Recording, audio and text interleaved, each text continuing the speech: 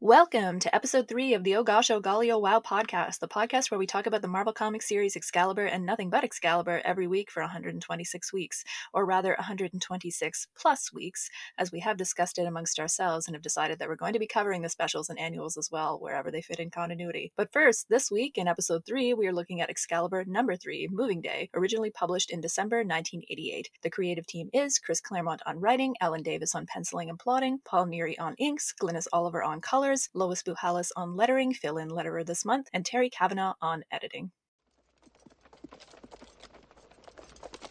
We have won battles against armies, and our one man defeats all my knights. He's a mighty opponent. This is another one of our jammed-packed issues. Most of them have been in the early going of Excalibur, but this one perhaps in particular. So we've got a lot of stuff to talk about, and we also have our first guest on the pod, who I will introduce in a moment. But first, we'll introduce the usual core team, starting with myself. I am Dr. Anna Papard. I'm a person who writes and talks about comics and pop culture, especially representations of gender and sexuality therein. I'm the editor of a recently released academic anthology called Super Sex, Sexuality, Fantasy, and the Superhero. But of course, my most important job, most relevant to this podcast, is being Kurt Wagner's unofficial PR manager. I am joined, as always, by Mav, if you'd like to introduce yourself. I'm just always curious if you're gonna, when's the last time you fielded a question from the Tonight Show for Kurt Wagner? My name is Christopher Maverick. You can call me Mav. I am a PhD student, adjunct professor, I guess expert on pop culture of the 20th century. I specialize in television, comics, movies, and portrayals of gender, sexuality, race, and class therein throughout, the kinds of books like Excalibur, funny books, and professional wrestling and movies and stuff like that. So I have a very vested interest in this sort of thing, and I am excited to talk about this one because it's a weird one. Excellent. Andrew, would you like to introduce yourself? Sure. I'm Dr. Andrew DeMann. I'm a lecturer at St. Jerome's University, and I'm the project lead of the Claremont Run, which is a currently largely Twitter-based micro-publishing thing about Claremont. And I'm also really excited about this issue because I think this is one of the best single issues. Oh my goodness. Counterintuitively, so that'll be fun. I do want to hear your argument about that. Something that Andrew and I always keep forgetting to plug is that we have another podcast as well called Three Panel Contrast, in which and Mav has a podcast as well called Vox Popcast. But we link these things when we post we post the episodes to our website, but we should still be recommending these things on mic as well. Listen to our other shows. We're great other places too. Yeah, and we don't always just talk about Excalibur. It's just we had so much Excalibur that we wanted to know. Well, actually, behind the scenes, what happened was we were talking about Excalibur on Andrew and I's pod, Three Panel Contrast, and Mav was like, "Do you ever have guests on the pod? I really want to talk about Excalibur." And it became this long message chain of I don't know, is that actually a good idea? I kind of want to do it. And this was months ago, and it became this podcast. Why don't we just read all of them? That sounds like a great idea. It sounds like a perfect idea. And we're on issue 3 and it still seems like a good idea at this point. So we'll see what happens when we make it to issue 75. But as I mentioned, let's not doom ourselves before we get there. As I mentioned, we have our first guest on the pod this week, and we are joined by Brad Brad Mendenhall. Welcome, Brad. Hey everyone, real excited to be here, and I am honored to be the first guest. I am the host and co-founder of the Cosmic Geppetto podcast, a pop culture show where we talk to cool people about cool stuff. Both Andrew and Anna have been on recent episodes. They both brought the goods, and I had so much fun talking with them, and I'm really excited to be joining you guys for this little adventure. There's so many things about Excalibur that I enjoyed during the initial run. Yeah, I wanted to ask you because you were so like I pitched you the pod when I was on your pod because we were just we were sort of still in the planning stages, and I was like, I'm doing this new pod, you should come on it. And you were very excited when I sent out the thing of who wants to be on an episode. You're like, I'm grabbing the first episode available. So this is clearly a series that you really like. So what is your history with Excalibur, Brad? Like, how long ago did you read it? Like, why are you a particular fan of this series? Tell us a little bit about your Excalibur origin story. I was a fan of Excalibur before it was even Excalibur. I was a big fan of the Chris Claremont run on Uncanny X-Men, and I was in deep. I read all the annuals and spin-off series and everything, and I remember there was specifically a great Uncanny X-Men annual that very much, I think, was a precursor to this. I don't know if you've talked about it, but they had this great issue of Uncanny X-Men, an annual where it had this similar creative team, and Megan and Captain Britain were visiting the X-Men, and an alien came and X-Men teamed together to break through his castle. It was just very cool, and it was very much Claremont. You could see him doing something very different because it was this fantasy, sci-fi, but very British feel that he was leaning into. And then not too long after that was when Kurt and Kitty and Colossus as well, although it took him a while to join Excalibur, when they got hurt. And I was so excited. It's like, okay, when are they going to come back? When are they coming back? And Claremont took quite a while to make that happen. And then when they announced Excalibur and this, amazing combat, Claremont with, a very different artist than you're used to him working with. I mean, again, I know they had worked together on an odd issue of X-Men here or there in that annual, but it was such a different feel. And I read it from the beginning. I remember buying that first issue, which was more of a graphic novel, and just being hypnotized by it. And it was so great. And this, I'm in agreement with the previous statement. This is, I think, one of the best single issues of this series. And I know it's a lot of setup, but it's also a great example of what 80s comics was like, because it was very self-contained. I mean, it was obviously setting up stuff for future arcs, but it still had this great 10-page action scene that was very satisfying and a lot of fun with with the classic X-Men villain and the Juggernaut. And then so it had that great action stuff and then the great soap opera stuff that Claremont did very well. So it was just so much fun. And when I found out that you guys were doing this, and I'm a fan of Andrew and Anna, and I plan on becoming a fan of Mav as well. And briefly, I'm here. Hi. No, we've not met before, so it's perfectly fine. Nice to meet you. So it just seemed perfect. It's like people that I really like very much talking about something I like very much. So I can't. What a great way to spend an afternoon. Aw. No, Andrew, you must know. Is Brad talking about the New Mutants annual? Possibly, is it New Mutants annual? Number there's 2? two in quick succession. So there's New Mutants annual 2, volume 1, 2, number 2, and then X-Men annual 10, which is a very sort of Marvel UK focused story, but illustrated by Art Adams, where New Mutants annual 2 was illustrated by Davis. Okay, yeah, that makes sense. That makes sense. There was it wasn't an Art Adams one. I know that one. That was awesome. Where the New Mutants became the X-Men. I think it might have been a year after that. Was it drawn by Davis? Yeah, it was drawn by Davis. It was X-Men annual 11. That's New Mutants annual 2 or X-Men annual 11 could be. Yeah. It was X-Men annual 11. Okay, that's a great one. That's a legendary story. It was so good, and it was Wolverine at his best. Yes. And then a very cool use of Storm. And I know, Andrew, you're a Storm fan. I am. And it was cool because it was a view of Storm that you didn't see very often. And it was just such a cool issue. So, yeah. Great character work. So did you start buying Excalibur sort of as it was coming out, or did you read the series sort of retrospectively? I read it it as it was coming out. Another old Excalibur head. Yeah, like I didn't mean old as in age-wise, but just old as in having a deep veneration for this series. Mav and Andrew also read it as it was coming out, and I read it many years later. It's okay. I'm just shaking my cane at you a little bit. I don't think any of us personally identify as particularly young on this podcast, although we shouldn't give that away to the listeners. But we've already said that, you know, some of us are reading these comics as they came out, so I think the cat's already out of the bag there. But let's start.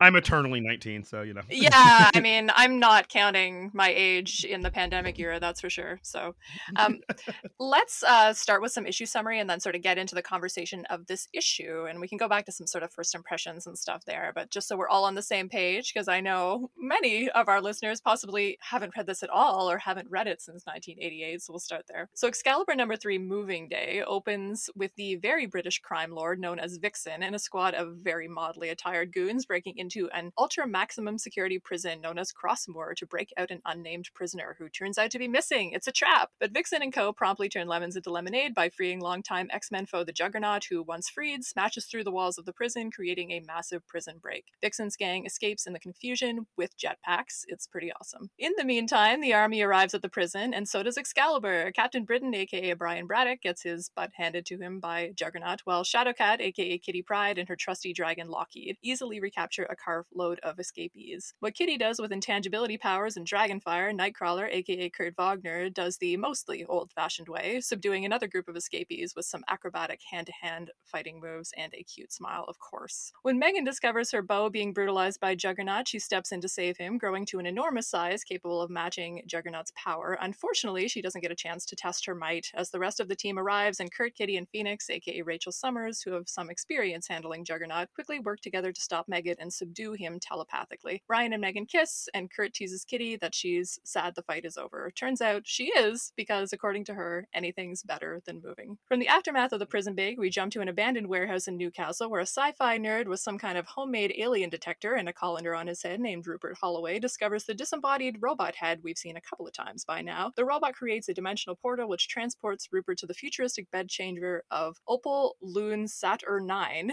We will learn more about her in future issues. The next day at the Braddock Lighthouse on England's west coast, Excalibur are moving in. Kitty and Kurt have a surprising amount of things, and Kitty has a nasty cold. Kitty's mood isn't improved when Brian drops a box containing software she developed with the now-deceased Doug Ramsey, aka Cypher. Everyone hustles the boxes into the lighthouse before the storm blows in, which Brian claims will last a day. It lasts a week. Trapped in the lighthouse with Kurt doing calisthenics on the floor above and the still sick Kitty occupying the only bathroom, Brian begins to wonder if letting Megan invite the team to live in the lighthouse was a mistake. When Rachel throws his whiskey into the ocean, he knows it's a mistake.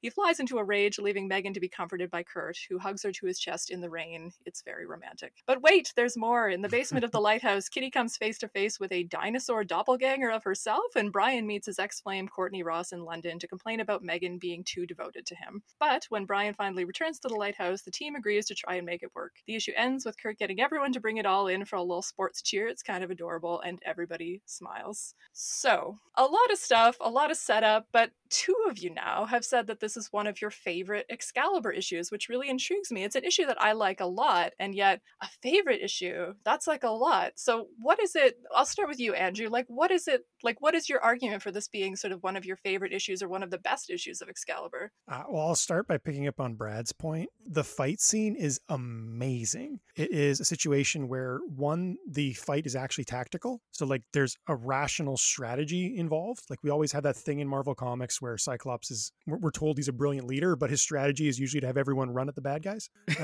simultaneously. And shoot. Run at them at the same time and shoot your power that way.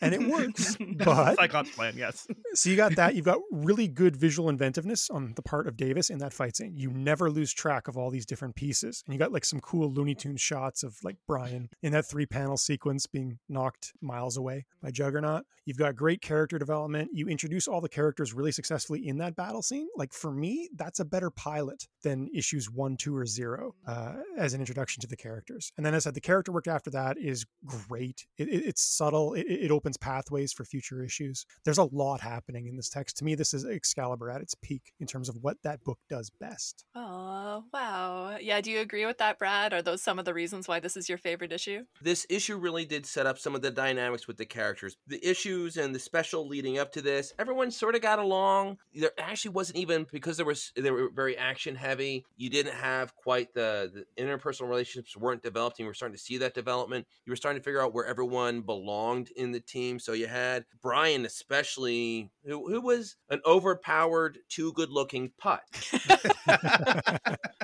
Which really works, because you can't have somebody that tall, that blonde, that blue-eyed, that powerful. And if he's too perfect, well, great. Then you have a mix of Captain America and Superman, and that can work. But with a team book like this, that could be really challenging. And it's like, okay, this is a guy who's used to being the best looking and the most powerful, and he's going to keep running into stuff where he can't beat the Juggernaut.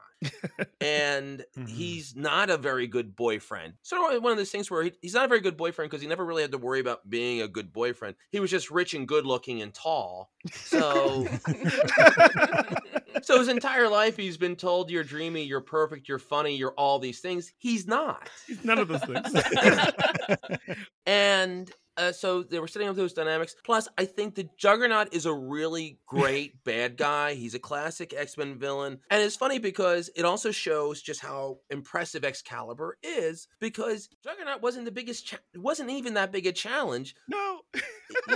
Phoenix, Rachel just sort of shows up and is like, hey, guess what I do? Is like, oh, crap, and knocks him out. Good scene. And, there have been many, many issues of Uncanny X-Men up to this point where entire teams couldn't knock him down. And I know it was a little bit of a cheat because he didn't have the helmet and he was vulnerable to psychic attacks and stuff, but it really showed us like, no, these guys Excalibur is a pretty impressive team. And as Andrew pointed out, they had strategy. And Claremont, I don't know why he did it so well this time. He's not always a great strategy guy in his stories, but he really knocked it out of the park with this. So it was so much fun and gave everyone a chance to have their shining moments. Megan, buffing up and showing how powerful she could be. And Kurt with this great acrobatic fight scene where he barely even touched some people, but he was just like really smart and athletic and and having so much fun.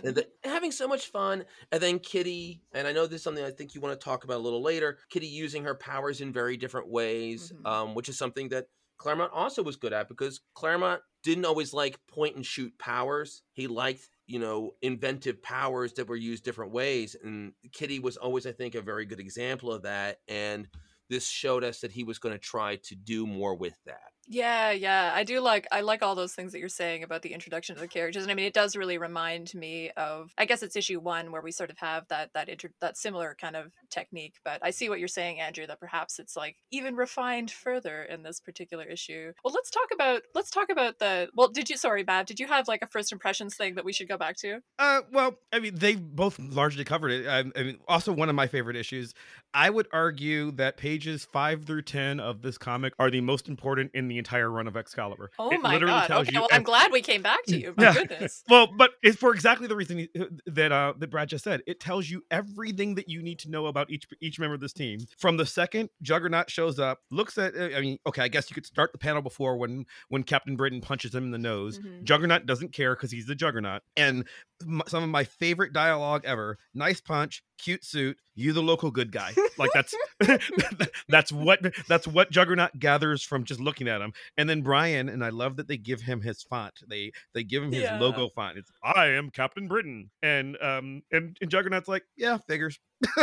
It's literally like, Juggernaut just has this conversation with him because Kane Marco is he's not set on world domination. He's just trying to get out. He's sized up Captain Britain, realized that Captain Britain thinks that, like Brad said, he's the tall, beautiful guy. He thinks that he's got the upper hand here. And Juggernaut's like, oh, I can get rid of you whenever you want. So I'm going to have a pleasant conversation with you because I'm a nice guy.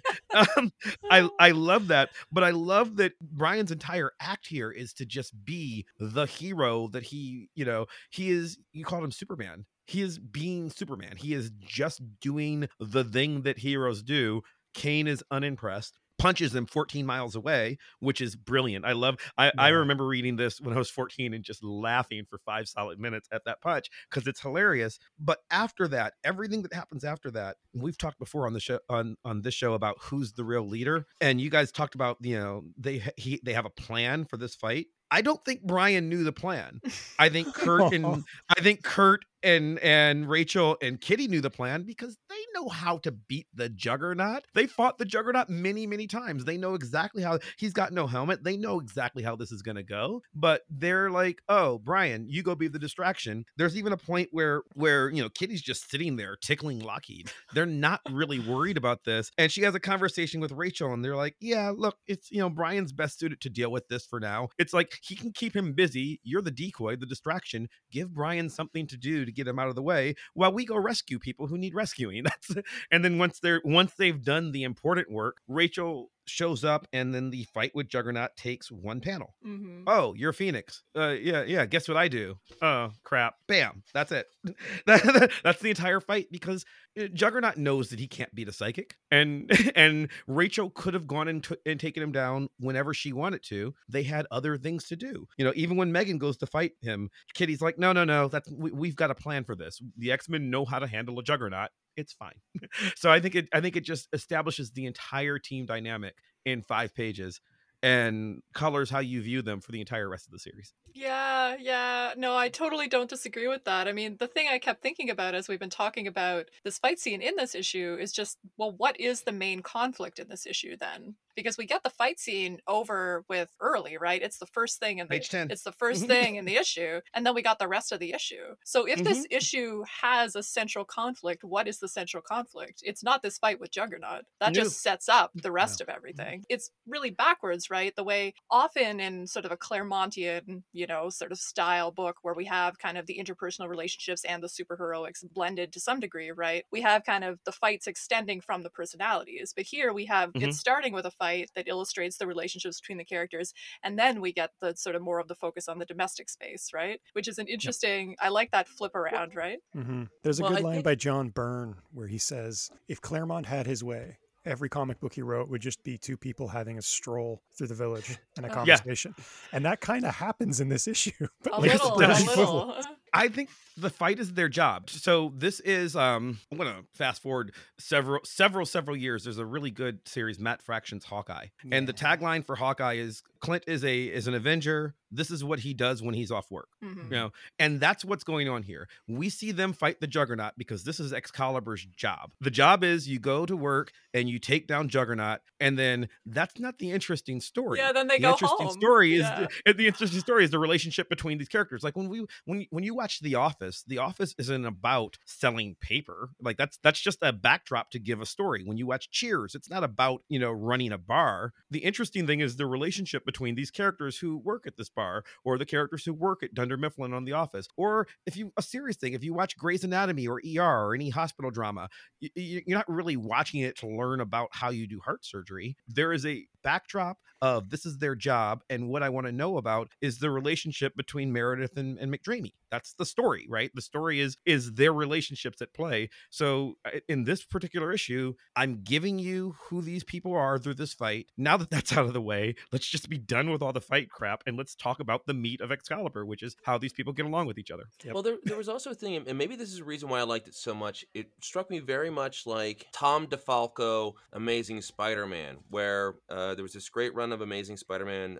where Tom DeFalco wrote it and Ron Frenz drew it, where that was often how those issues would be framed, where at the beginning there'd be a couple guys doing a robbery and Spider-Man shows up and he webs them up and he punches some people, and it really doesn't have anything to do with the issue as a whole, but then you would have this really cool dynamic artwork and this fun action sequence, and then the rest of it would be, okay, well, does Mary Jane know that he's Spider-Man? Is he going to make his rent? And all these soap opera-ish and sort of dramatic dialogue that he would have. And it was funny where you would have that fun framing of, okay, we're going to give you all the punching and the whams and the bams and everything at the very beginning, but then the rest of the issue will be a very attractive guy in a double-breasted suit talking with a beautiful woman who's almost supernaturally gorgeous, and having them walk and talk, and him complaining about how his talking to his beautiful ex-girlfriend about how his beautiful current girlfriend is too much in love with him. Wow, what a something we can all relate to. Yes. Yeah. I think it was also part of what 80s comics were like, where I know comics have changed, where everything's about these 6-issue arcs and the action's very different and the stories go a lot longer and issues aren't often that satisfying to read an individual issue. But, in the 80s, no, they would very much want to have a succinct story that you could tell in one issue, which they did. I mean, the conflict between the characters is pretty much resolved by the end of the issue pretty quickly. And you know that they're setting stuff up to be dealt with in the future, but they still had, Brian comes back and he has a change of heart. I don't know if it's 100% earned, but that's okay because it's going to be a problem. But and the next issue would be the next story. And, that's not really how comics work anymore because they like to have the 6 to 12 issue arcs because they can get repackaged and all the other things that go on in the business part of comics. So this issue for me was a really neat sort of traveling back in time. It's like, oh, this is what comics were like, where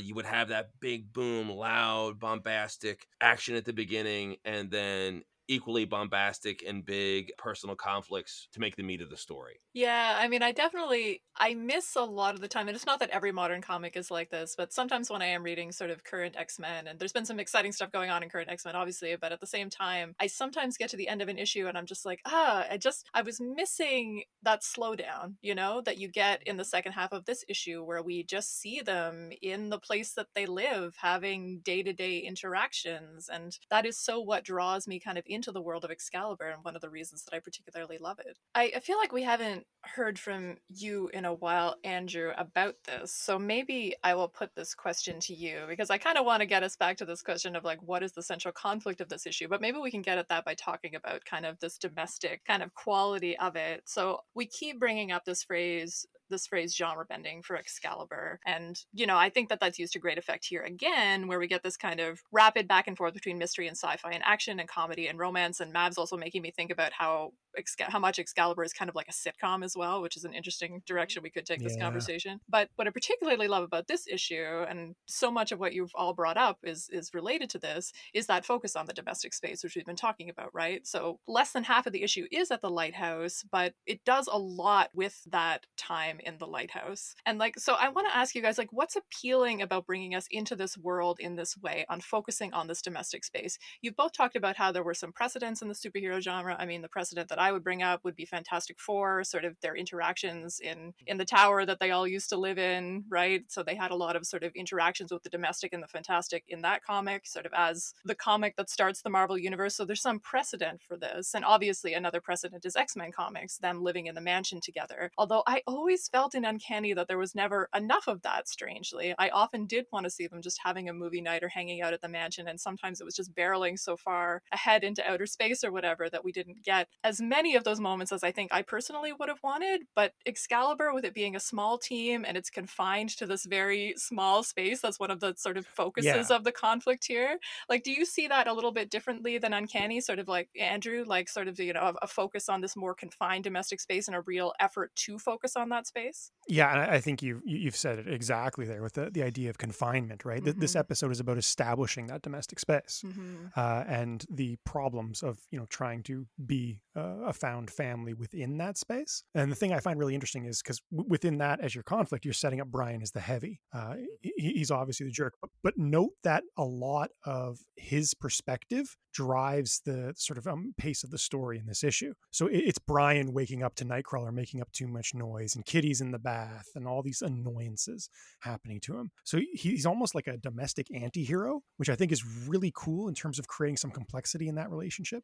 Because Brian is a jerk, right? He's obviously a jerk. He's a character you love to hate. But at the same time, he's portrayed in all these sympathetic ways because of his complex backstory and because of, again, just the protagonist effect and putting us in his shoes as much as Claremont and Davis do in this issue. Yeah, and because we have been talking a lot and we will continue to talk a lot about Brian being a jerk, right? And yet there are elements of the story, right, that sort of bring you into his headspace and sort of, if not empathize with him, certainly have a degree of sympathy for him. I also just have to mention that he is easy on the eyes, and They do a lot of him like walking around the light. He's not really my type. I'm a Nightcrawler girl. We all know that. And yet at the same time, when I picture Brian Braddock, I 100% picture him drawn by Alan Davis, shirtless, wearing those green sweatpants, wandering around the lighthouse. Like that is the automatic picture that goes into my head. And I'm like, I don't mind like just watching him walk around. It looks very nice. I mean, again, not really my type. I like, sort of a few too many muscles for me, but at the same time, he's definitely aesthetically pleasing. There's a gaziness about him in this particular issue. I do want to point out, this is because I've been hard on him on all of our previous episodes. I don't like Brian. I mean, I very much am okay, yeah, the guy's a jerk. He's an abusive jerk. I like hating him, as you said. Yeah. I will give him credit in this particular issue. In Excalibur Volume 1, Number 3, Brian really does nothing wrong. He's kind of in the right for most of what actually happens in the context of just this issue. He's annoyed because his girlfriend asked 3 people he barely knows to move in with him without telling him first. Mhm. That's weird. Like I understand, like if I came home one day and my wife's like, oh yeah, here are our new roommates, we met them last week, like that would be weird. I understand the frustration there. It's we have one bathroom and there are 3 strangers living with me. This is odd. I'm trying to think of I'm like also- a joke too about like where we found these strangers, because it would be somewhere wacky. Like these aren't just Yeah. strangers from work. These are like strangers we met like after the concert or like something. Right. He Or during a kind- podcast about Excalibur. Yeah. Oh, don't I look mean- out your door right now, Mav. Do not look out your door. Yeah. Like he kind of knows Kitty, as we know from previous episodes. He doesn't really know Kurt. He doesn't know Rachel at all. She came from Rachel's some girl who fell out of the sky last week, Mhm. literally. And so he doesn't know these people. He's, they're kind of work friends that like he hasn't been working with that long. And then interestingly enough, not only am I annoyed because they're taking up my bathroom and everything, they suddenly the weird girl that I met last week just decided to stage an intervention for me. Yeah. And yes, I mean, yes, we as the readers, we know that Brian drinks too much. We know it's a problem. Rachel met him Tuesday. Like, why are you throwing away all my alcohol? That's weird. So I get the irritation of it. Now, in context, for last week, we know that Brian can be a jerk, and we'll be saying that pretty much for the next 125 weeks. I get. Well, he I'm going disappears. to- He's not in the title for a while, so that'll be a nice break. That's true. But here it's just like, like people moved in and are changing your house and you don't even know them. I get his irritation. So I think that I think this is the one place where you can sort of feel sympathetic for him. And again, like I said at the beginning, I don't think they told him the plan in the fight because, you could have beat Juggernaut whenever you want. Why am I punching him? What, they used him as the patsy. Yeah, and I mean, I think like there's a thing where you can not like a character but still like the character's function in the story, right? Like I don't like him Yes, as a exactly. person, but I enjoy his Oh, he's a function jerk. in the story, right? Because I can't imagine this story without him and the ways that he's tortured and the ways that he's put upon, and it's enjoyable. And the fact that he's a jerk is part of what makes it enjoyable, because I really love seeing all these things happen to Brian and him being so ridiculous and that interplay with the characters. So yeah, I just wanted to be clear about like when we're saying we hate Brian, it could sound to certain listeners like, why do you read this comic with this character you hate so much? And I'm like, no, but he's a character that you love to hate, right? Yes, Yeah, absolutely. for sure. He has a very clear storyline function. I mean, Brad said it perfectly. Like the biggest problem in Brian's life right now is when these 2 beautiful women both love me too much. My life is hard. like, what are you talking about? Like that's kind of his central conflict. Well, and you also can't have everyone being the good guy who always does the right thing. And you mentioned before Hawkeye. In the Avengers comics, Hawkeye's entire purpose was that basically whenever they needed an Avenger to do something that was boring, it's like, okay, we need an Avenger who's a pretty good pilot, who's a decent inventor, but not as smart as Tony Stark, but also just to be the jerk.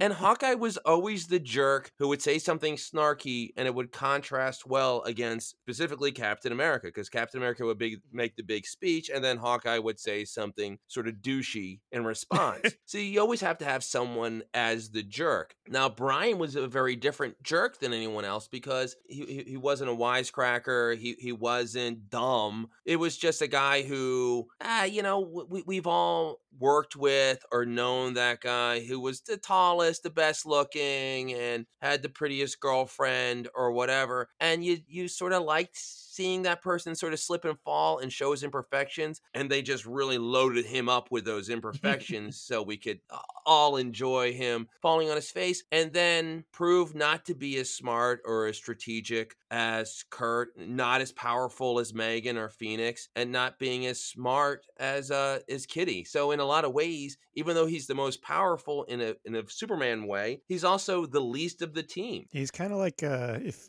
people play MMOs and you have to have different elements on each team, and someone says you have to be the tank, and you resent it because you don't play that way. Brian doesn't want to be the tank. Brian wants to be the intellectual. He wants to be the leader. The scientist. Yeah, exactly. And he's clearly frustrated by that role. I mean, we haven't talked about sort of the Britishiness of Excalibur too much lately. I mean, is Brian's British identity part of this? I mean, is there kind of like taken down this sort of British guy that's part of this? Because I think there is, but I'm curious. There's a great quote by Alan Davis where he says that Brian's problem is that he suffers from old British fatalism. Oh, okay. Yeah. I kind of like that. Again, this idea of being put upon, but stiff upper lip, suffer through it kind of thing. Mm-hmm. He doesn't want to be Captain Britain, but he feels that responsibility and obligation. I mean, yeah, I just feel like we have to think about that context in terms of this being a comic that would have primarily been read by American readers, but that's mobilizing this British context. And again, how different he is in this context versus the British publishing context is interesting there in terms of, how we're supposed to view this character from one national context to another, right? Well, there's also a little bit of, British monarchy there where he was predestined to be Captain Britain. When he tried to step away from his birthright, it ended up tragic for his sister. And the way they have him dressed, like with the very nice suit, and it does very much seem like an aristocracy to him. And then when you think again, with it being the American context of wanting to take down that British aristocracy, that kind of makes a lot of sense. And Courtney fits into that as well too, right? Someone who's kind of like the equivalent of a duchess. She's part of that world, that world of privilege that he could fall into, but he has chosen not to so far. Well, sort of stemming from this question about like the question of like kind of the domestic space, although I actually kind of want to ask you guys a little bit more about that. Is that sort of a central hook for all of you with Excalibur? Like that sense that we get of them being in this confined space? Because I definitely love that. I love that sense of them being a group of misfits against the world that are in this lighthouse off the coast of, graphically anyway, it seems like the coast of nowhere, that, the isolation of that space gives them a real closeness both to each other and to us reading it. Do you guys sort of feel that effect with this kind of setting and the way it's played in a comic like this? There was a long tradition, as you already pointed out, of home bases. So with like the Super Friends of DC, you had the Hall of Justice, you had the Baxter Building with the Fantastic Four, you had Batcave. But I tell you what, the Lighthouse was very different. First off, it's visually striking, and like the X-Men mansion was always sort of bland looking. It just looked like sort of whatever the particular artist on that issue thought of as a mansion, and there wasn't anything real distinctive to it. But the Lighthouse was very distinctive, and it was also nice because it was small. It wasn't big enough. And, the X Mansion is huge. Avengers Mansion is huge. And I think there was a little bit of, living through the characters. It's like, how fun would it be to be in this giant mansion? And it's so cool. Well, they didn't do that. Instead, they did is like, hey, lighthouses are cool. They look really neat. But actually living in one with other people probably would stink a little bit. So you have the cool visuals and it's distinctive, but you have natural conflict. Right. Rachel and Kitty share a bedroom. That's how little space they have. Because I mean, part of the joy of like the old X Mansion, right, is that it is so expansive and like, oh, what other rooms are there, and who's going to be behind this door or whatever, right? And we have that a little bit here since we've got a portal in the basement, right, that leads to other dimensions. And yet again, that sense of confinement, right, going from that expansive X Mansion to this overcrowded lighthouse where they don't even have individual rooms, where they're already driving each other crazy after a week. We know for a fact, and they make it very clear, and I think it's important that they make it clear, that there is only one bathroom and there's a schedule.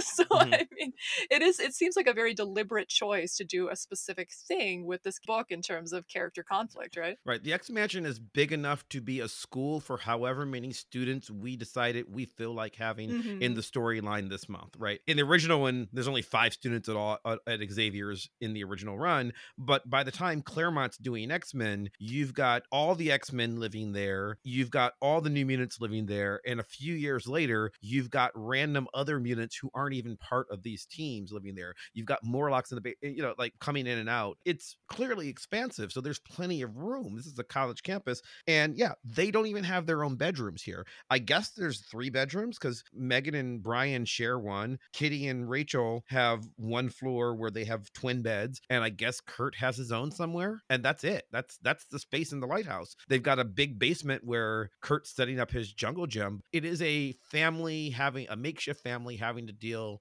with the problems that families have to deal with, and not only domestic, but I know, Anna, you want to talk about the mundaneness of this issue. They're bad at dealing with the mundane. Yeah. To them, the mundane is, how do we, Juggernaut's yeah, they're so good at dealing with rampaging. that, but yeah. Well, that's just something that happens once a week. We know how to deal with a Juggernaut. We don't know how to deal with a bathroom schedule. And that's weird. I mean, it's weird, but that's what makes it interesting. It's interesting because they live in this hyper world where they cannot deal with, how do I deal with this very basic relationship that my girlfriend's kind of clingy and I'm kind of standoffish. And I want to talk about that, and I want to talk about Kitty's Call, but just really, really quickly. I like as sort of like a metaphor or like a meta thing of like the whole X-Men franchise, which the franchise had gotten so expansive, and what Excalibur does, and the Lighthouse really like metaphorizes this, is that it creates this confined space separate from the rest of the X-Men books, and I think that that's part of what creates kind of that cultish sense of ownership over this particular series, that you can create that special little corner for yourself with this series that perhaps you'd felt lost in sort of the ever-growing expansiveness of the X-Men franchise, and yet you have this lighthouse that you can go and be in with these characters over here in this little corner.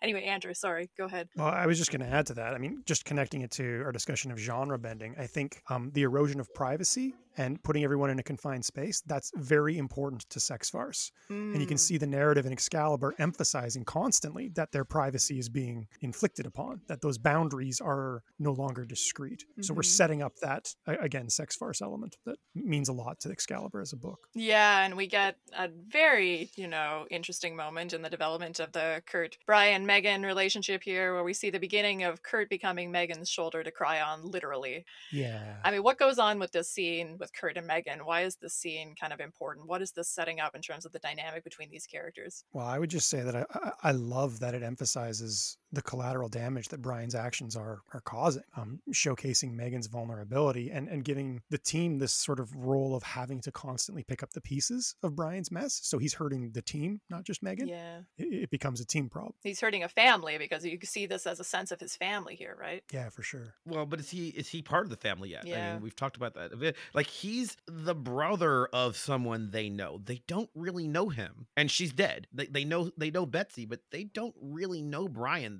Kitty met him a couple times. Kurt's been in a coma. Rachel has never met him before a week ago. Like, I don't know that they're close to him, which is suddenly they're now, it's sort of moving to college for the first time, right? When you move to college and you move into your freshman dorm, you're now living and sharing spaces with this person you met today. I think there's a lot of that going on, and then that doesn't make him right. I said he did nothing wrong in this issue. I mean, in this issue, right? Because they do know he's an alcoholic. They've only known him a week, and it's apparently been a problem. It's been a problem to the point where Rachel does not blink about just getting rid of all the whiskey. She's just like, screw you, dude. I'm done. It's been a week and I'm done with you already. So that's, this is implying a lot of drama that we didn't necessarily see. Mm-hmm. Well, what do you make? What do you make of the Brad, Megan, Nightcrawler?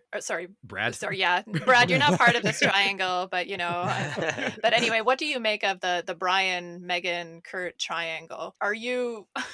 Do you want any of these characters to end up together? No. That's probably the right answer.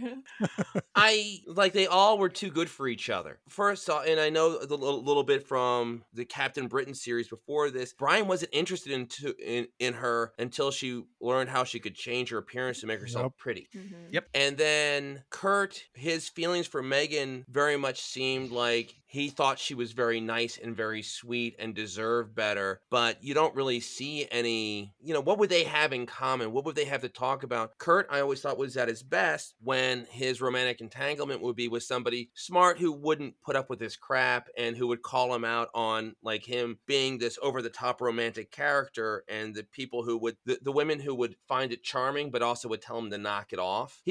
Always thought he functioned better, somebody who was smart and sort of tough in their own way. And I never really got the impression I got was it was always supposed to be Brian and Megan, but they threw Kurt in there to be a fly in the ointment. But I never had any doubt that when it would all shake out, those two would end up together and Kurt would find somebody who was a better fit for him. No, that doesn't make it a non-interesting story, but I'm just thinking of like, what the hell, everyone's watched it. Like Friends, for a period of time, for like half a season, Joey decided he was in love with Rachel. Everybody knew that wasn't the relationship that was going to be there at the end, but it was an interesting fly in the ointment. Two characters who live together or live near each other, who are attractive. Eventually they're going to maybe have some curiosity about each other, but you never for a moment doubted it's like, okay, well, Rachel's going to end up with Ross because that's the entire setup of the series. That's how you felt then? That's how you felt like reading it as a kid? Yeah, reading it as a kid, because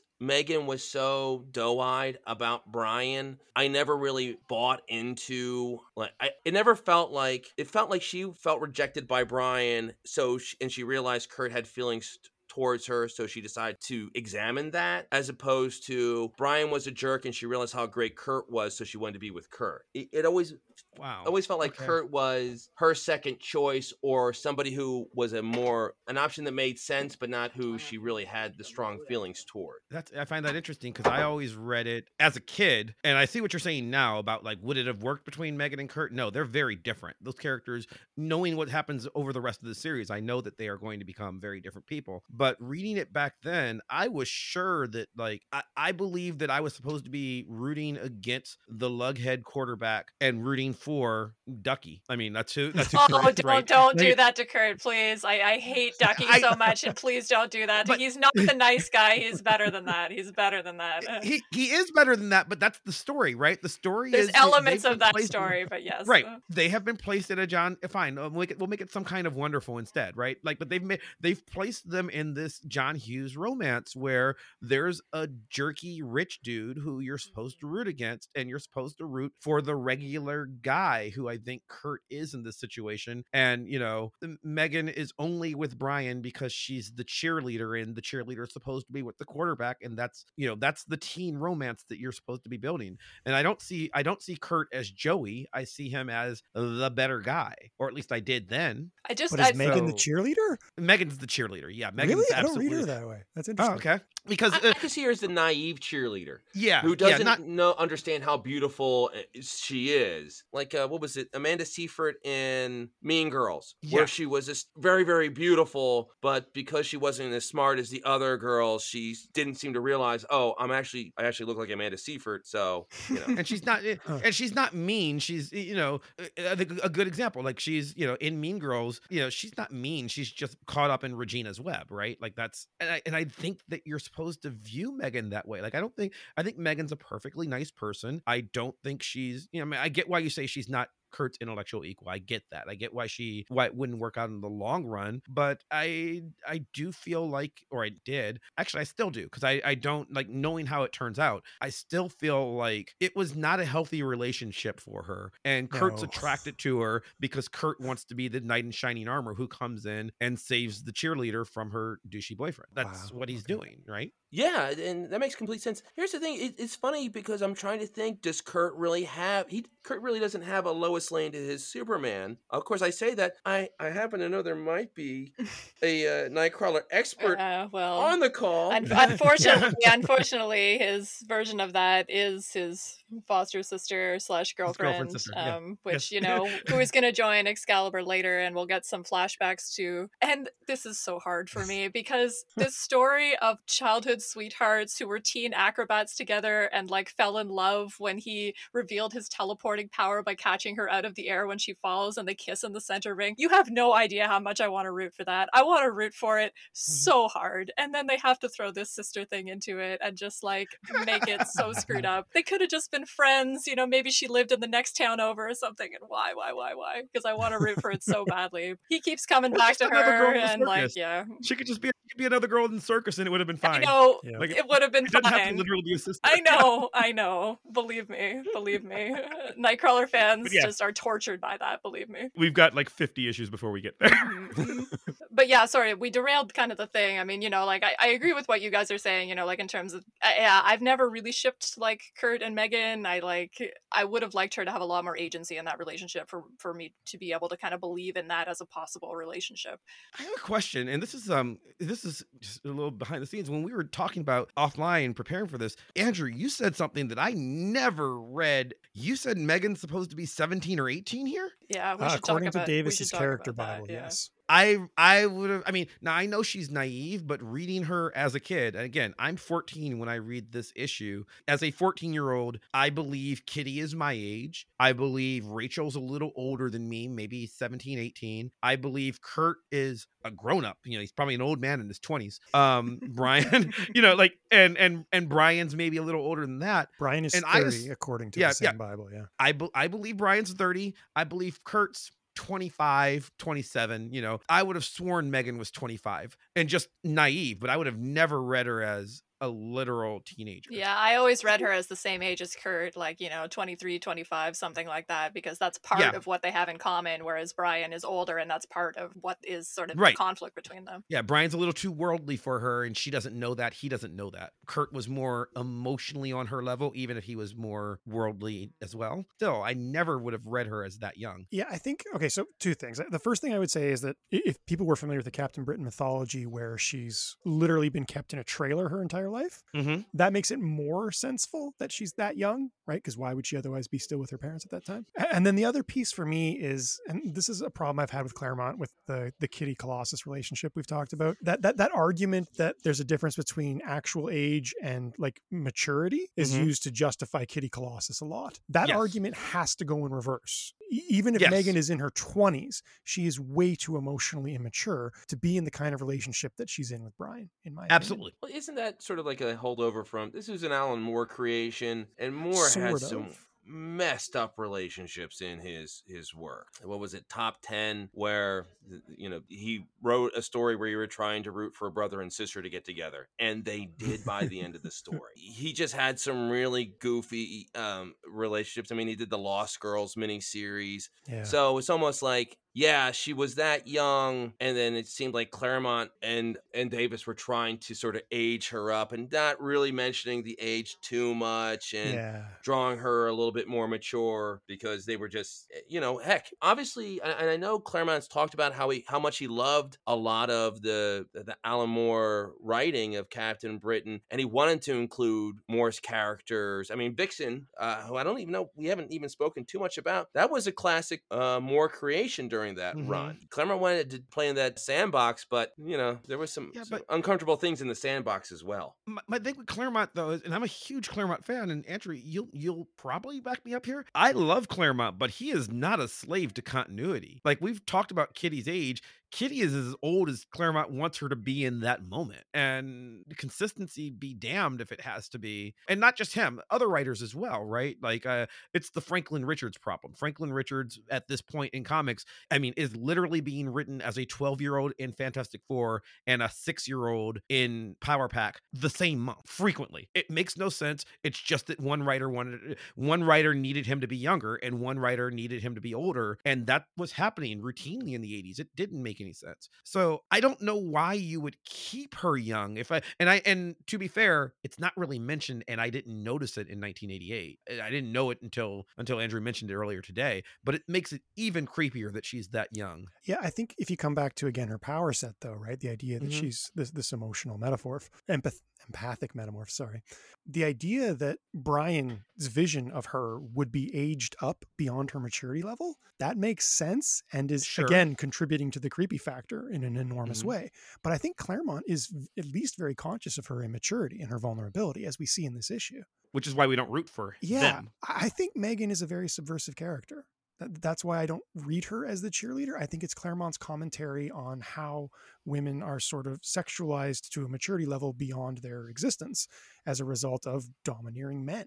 I didn't isn't read that that what as a the kid. cheerleader is? That's how I read it now, right? Isn't that what the cheerleader trope is, though? I mean, the cheerleader is Arguably, yeah. You could argue that's designed to certainly be sexy participating to in that. men. Yeah. It- High school cheerleader. Yeah, it's when we've been having these. I'd never really thought about sort of my opinion about whether Brian and Megan should end up together, only because it had seemed to me reading it like it was so obvious that they would, and I knew from other comics that they did. But I mean, the more we've been talking about it, and it's just like I feel like we're really going to turn our listeners off of this relationship because of like just bringing up this stuff with her age, and you think about because you start to think about the Mhm. implications there. You know, she's aging herself up to be like a version of him that he's comfortable Yeah. with, and you're just like, oh, minefield, minefield, minefield. They can't possibly end up together if that's the context. And we're going to talk about the evolution of their relationship, but yeah, it's hard to get past some of those things. But we will debate how effectively some of the issues with Megan's identity get dealt with moving forward. I mean, there's lots of stuff that I wanted to ask you guys, but I mean, is there anything can we? yeah, anything that I was just going to ask, anything that we haven't talked about that you guys really want to talk about? Because there's so much more that we could. This is the first appearance of the Excalibur sexy pajamas. Oh yes, let's please talk about their pajamas. I have an interest in sorry. X-Men pajamas. I didn't have a thought beyond that. Oh, other okay. than Well, this is- yeah, like Rachel showing up in these sexy pajamas is a thing, and like Megan too. I mean, not really surprising for either of those characters, although we see with Megan, we'll see in future issues, she kind of even adopts sexier and sexier pajamas, trying to kind of like please Brian. I am disappointed that Kurt is in his uniform in that scene because that feels like a missed opportunity because he's also got some sexy pajamas throughout Excalibur. But Well, he did earlier. We saw him in we saw him in Yes. his robe after his shower last. Like That's I right. actually like that he is because Kurt is. The conflict here is Kurt is doing calisthenics yeah.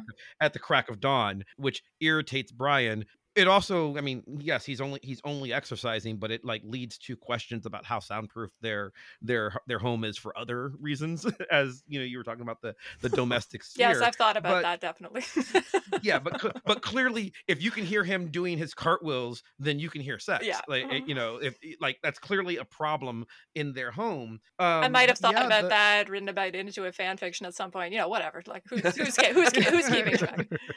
Again, I think of this as not so much even the sexiness, other than the fact that this is just that is naturally how I would expect Megan to sleep, would be in one of Brian's t-shirts. I would expect Rachel to have more sexy clothing than Kitty does for sleeping, because she does for walking around during the day too, right? So I get that, and I think this is the thing where, again, you go away to college and now you're suddenly sleeping in this room with somebody you don't know, and then everybody on your floor, oh, it's bedtime, so people are just going to be in their pajamas. It does make it very natural, even if there is like an implied sexuality about the way they dress, but they're sexual characters, which is one of the things that we find interesting about about the book, why we did the show. Yeah. Well, one of the really things I really found interesting, and it was already becoming established. This was Rachel was a character who had been around for a while, going back to she had the small role in the Days of Future Past. Days of Future Past.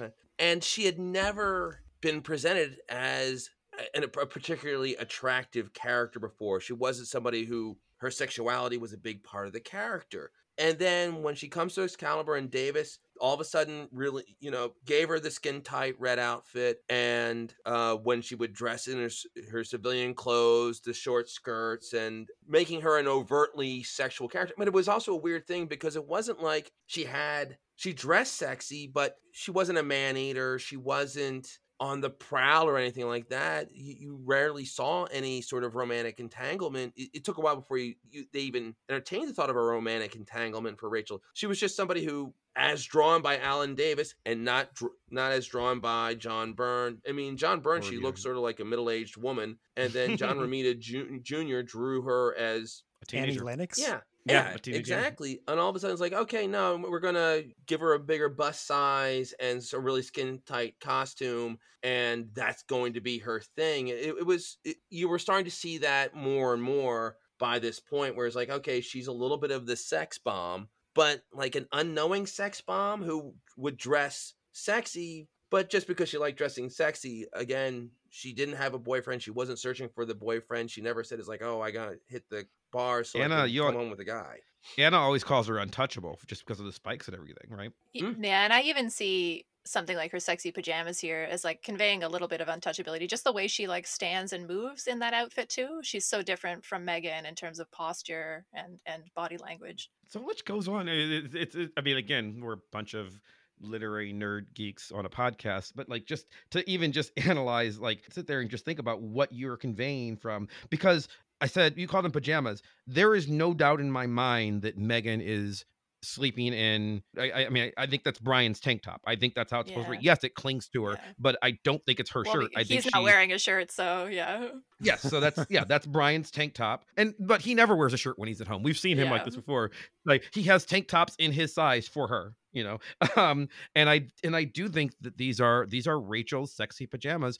When we last saw her before Excalibur, you know, she was going to the body shop to remake herself, and I think this is even without maybe being non-sexually active, sure, but this is her. You know, this is a girl who grew up in a Holocaust essentially, got to be a superhero, got to be a slave again, escape from that, and this is her trying to establish who she is on her own, I guess. You know. Yeah, and I can Uh, accept that about it too, because I mean, you think about like these are very like fashion-y pajamas too. She's got like these silk Mhm. fashion-y pajamas, and you definitely see some experimenting with identity going on there.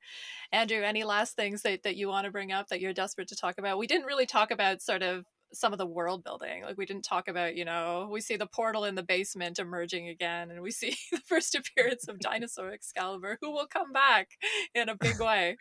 Just briefly, I would point out, I really like in this issue that Claremont is actually doing 2 independent foreshadowings towards these abstract science fiction stories.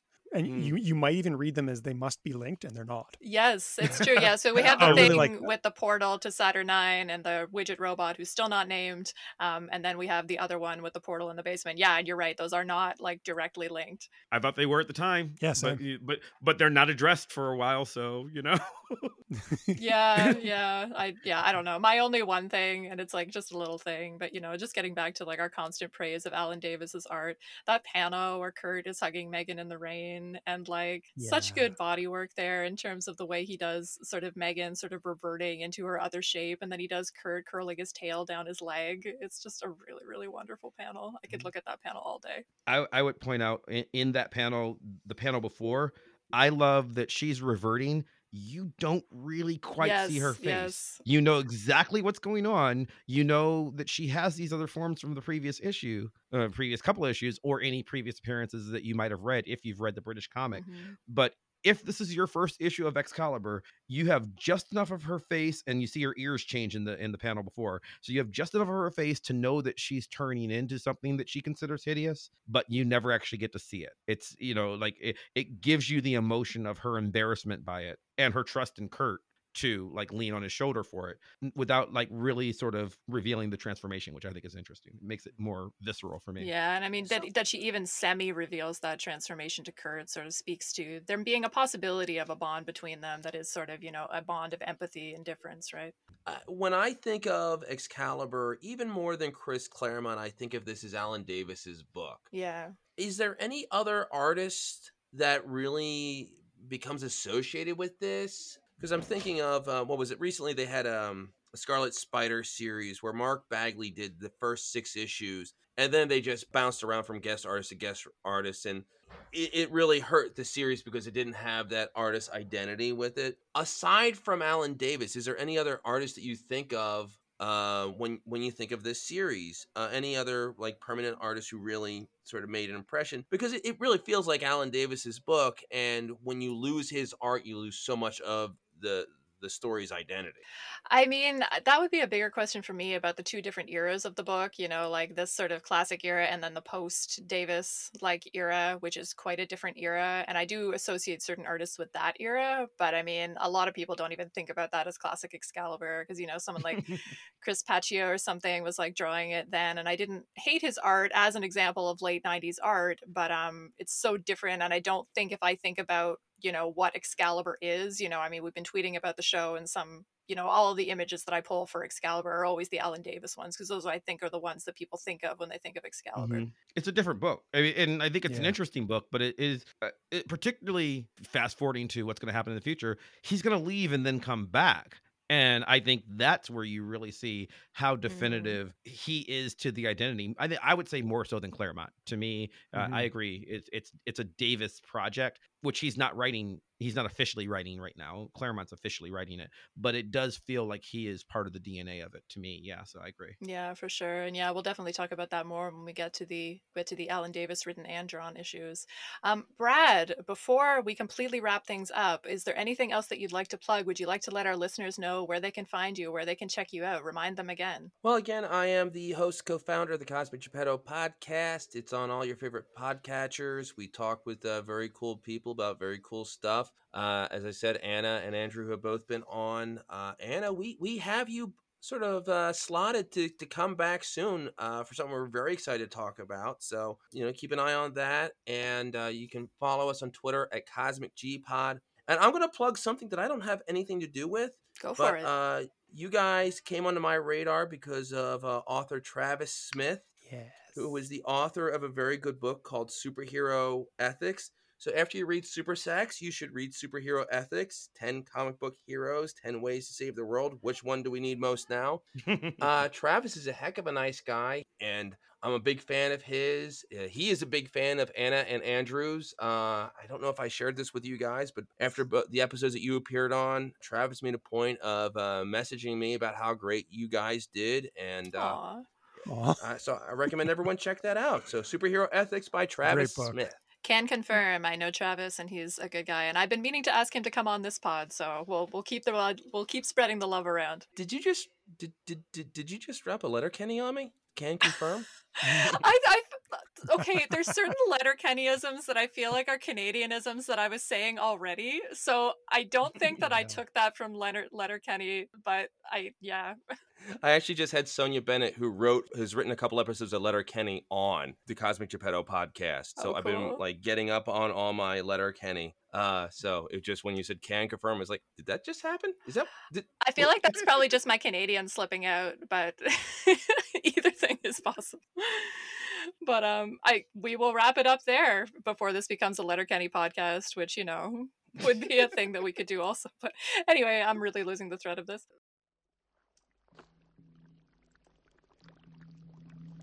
Batwing, snake skin. Is this all you've learned, Morgana, to deal in potions and petty evil? And where have your meddling arts brought the world? To the edge of ruin. I'm worn thin and threadbare. I've tried to guide men or meddle in their affairs as you would have it for far too long. The time has come for me to go. I think we will wrap things up there. Next, in 1 week's time, we'll be on to episode 4, in which we would be discussing Excalibur number 4, Still Crazy After All These Years. It features perhaps my favorite Nightcrawler scene of all time. It's a lot of competition, but it's definitely up there, among other things, I'm sure, including the return of the Crazy Gang, and Arcade, who's always a reliable good time, although not according to Andrew, possibly. Well, we'll talk about that. In the meantime, if you liked what you heard, please follow us, like, and review the podcast wherever you're listening to it, or if you want to chat with us about Excalibur or pitch yourself as a guest for future episodes, we're open to that. Let us know. You can reach out to us via our website, goshgollywow.com, where we've got some fun extras, or via Twitter at goshgollywow, where we'll be posting daily pages from whatever issue we're reading that week and more fun extras. Thank you, Andrew and Mav, for another stupendous conversation. Thank you so much, Brad, for being our very first guest, legendary immediately. Thank you all for listening, and a special thank you to Maximilian of Thoughtform Music for our truly epic theme song. Play us out.